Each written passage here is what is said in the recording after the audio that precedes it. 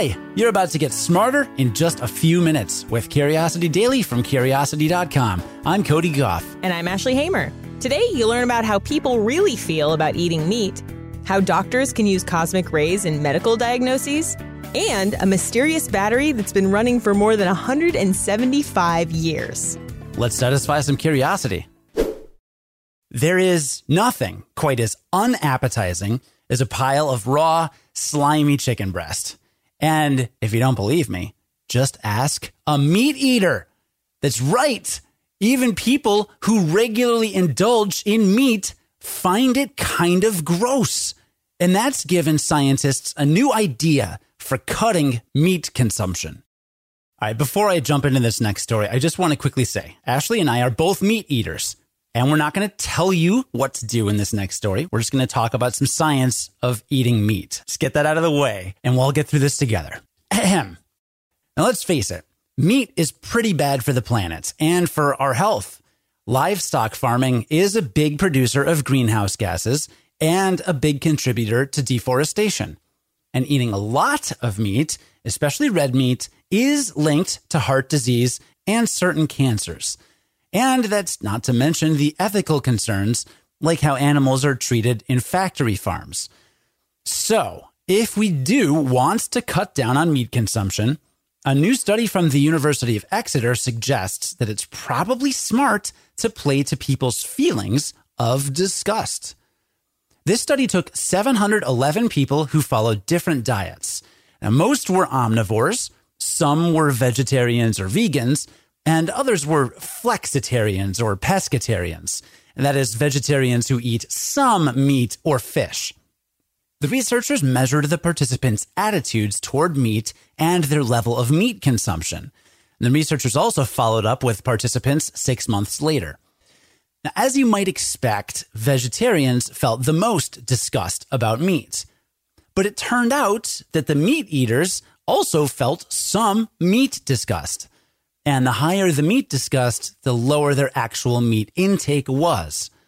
In the follow-up study, they confirmed that disgust influenced people's actual eating habits.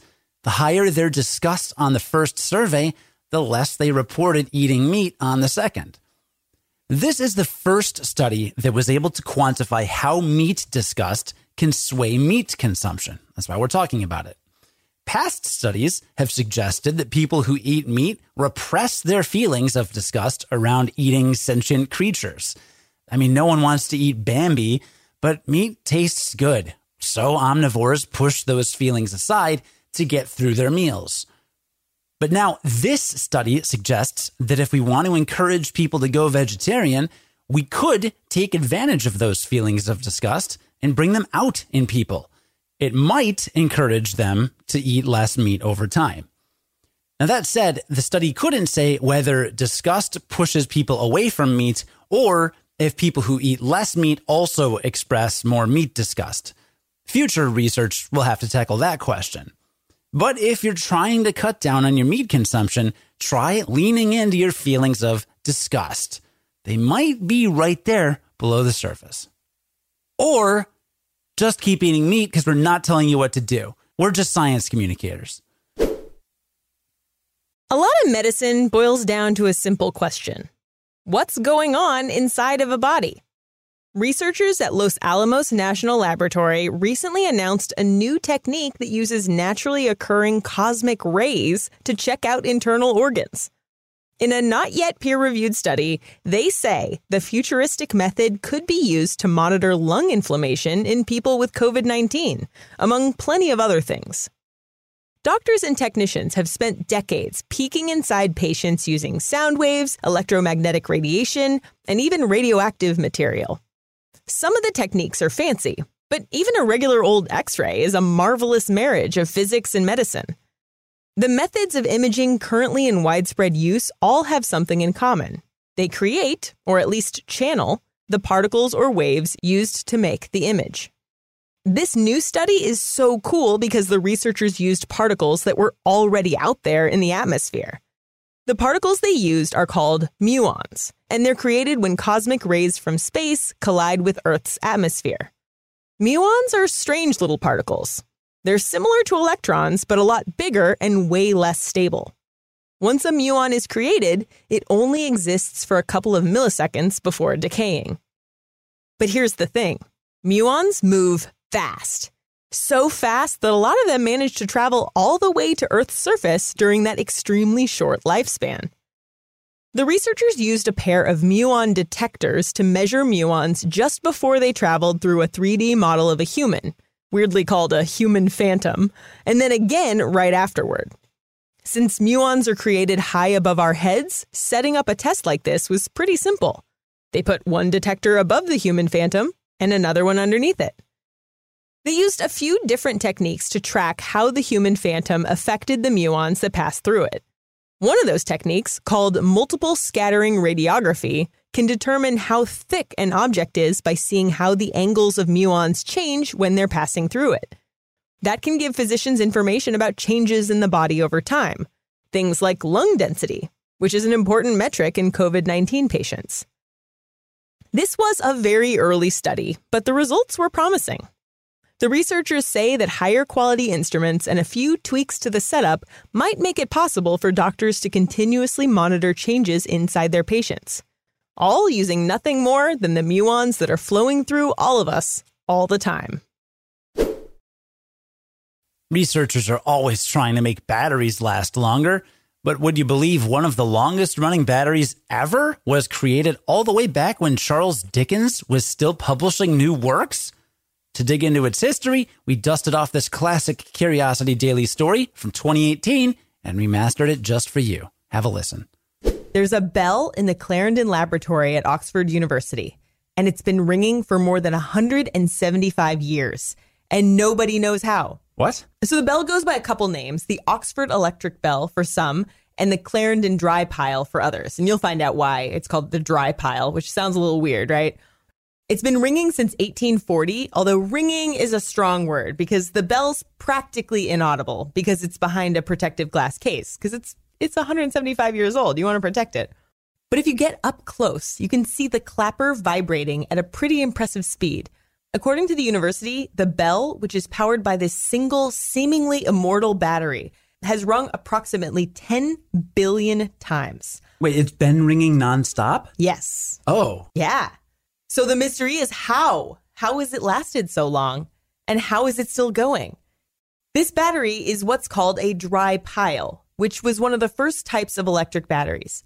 Those work by using alternating disks of silver, zinc, and sulfur, plus other materials, to generate electricity. Back when people were still figuring out the dry pile, they even experimented with organic materials like radish and beet slices. Well, we don't actually know what the piles in the Oxford Bell's battery are made of. And researchers would almost certainly ruin the streak if they opened it to find out what's going on inside. One paper estimates that the clapper seems more likely to wear out than the battery.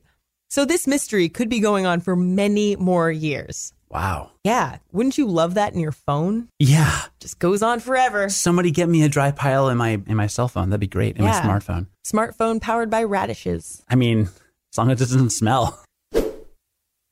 Let's recap the main things we learned today, Ashley. All right. Well, first off, we learned that even meat eaters feel some disgust toward meat. And the more disgust they feel, the less meat they eat. That might be a way to persuade meat eaters to eat less meat, since meat consumption is a big contributor to greenhouse gases and deforestation, not to mention health problems. Little behind the scenes look, listener, we've gotten really angry emails from both ends of the spectrum, right? There's vegans that have emailed us very upset that we promote meat consumption, and other people that are meat eaters that get very upset when we run stories like this, saying, it's not that big a deal. There's synthetic meats. It's not that big of a green, So when we talk about this stuff, we're trying to give you the science and help you understand the world better. And that's why I gave a big disclaimer at the top to please try to stay calm. We do our best. We're trying. Yeah. But I mean, also, if you are a meat eater, I know that one part of learning to cook is getting over your disgust of working with raw meat. I mean, raw meat is gross. It is gross. It totally is. I eat meat. I cook meat. But working with raw meat, especially when you're not used to it, can be kind of disgusting. And so I mean, to me, this makes sense, right? That, yeah, there is some disgust there. Totally. Anyway. And we also learned that scientists at Los Alamos National Laboratory figured out a way to use cosmic rays from space to see what's going on inside the bodies of medical patients. Muons are created when cosmic rays collide with our atmosphere, and muons are passing through us all the time. And by using detectors to measure how muons change when they're passing through us, this new technique can monitor changes in a human body over time, including things that are important in COVID-19, like lung density.